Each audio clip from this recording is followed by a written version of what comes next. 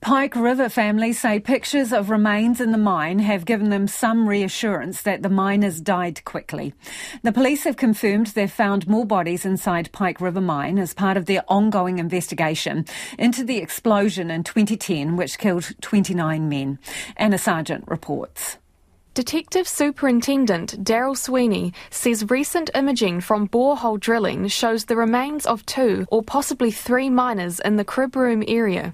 But he says, unlike previously, police aren't able to identify the men. The remains of the miners were located in a vicinity in an area that they may have been having a short break, and which makes that task quite difficult to identify who they were. The superintendent says police also found 1 of 2 missing drift runners, vehicles used to transport miners and materials underground in the same area.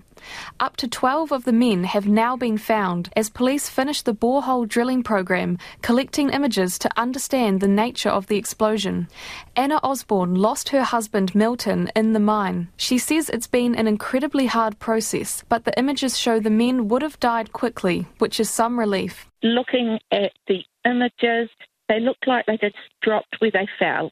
They didn't linger for days, hours or minutes. They just dropped where they fell, and it would have been almost instant, which is something that I'm sure the families will take great comfort in. Rowdy Durbridge, whose son Dan died in the mine, says it's haunting seeing the images of the remains, knowing they may be his son. He says he takes some heart in the fact what he's seen appears to show the men didn't spend days trapped in there alive.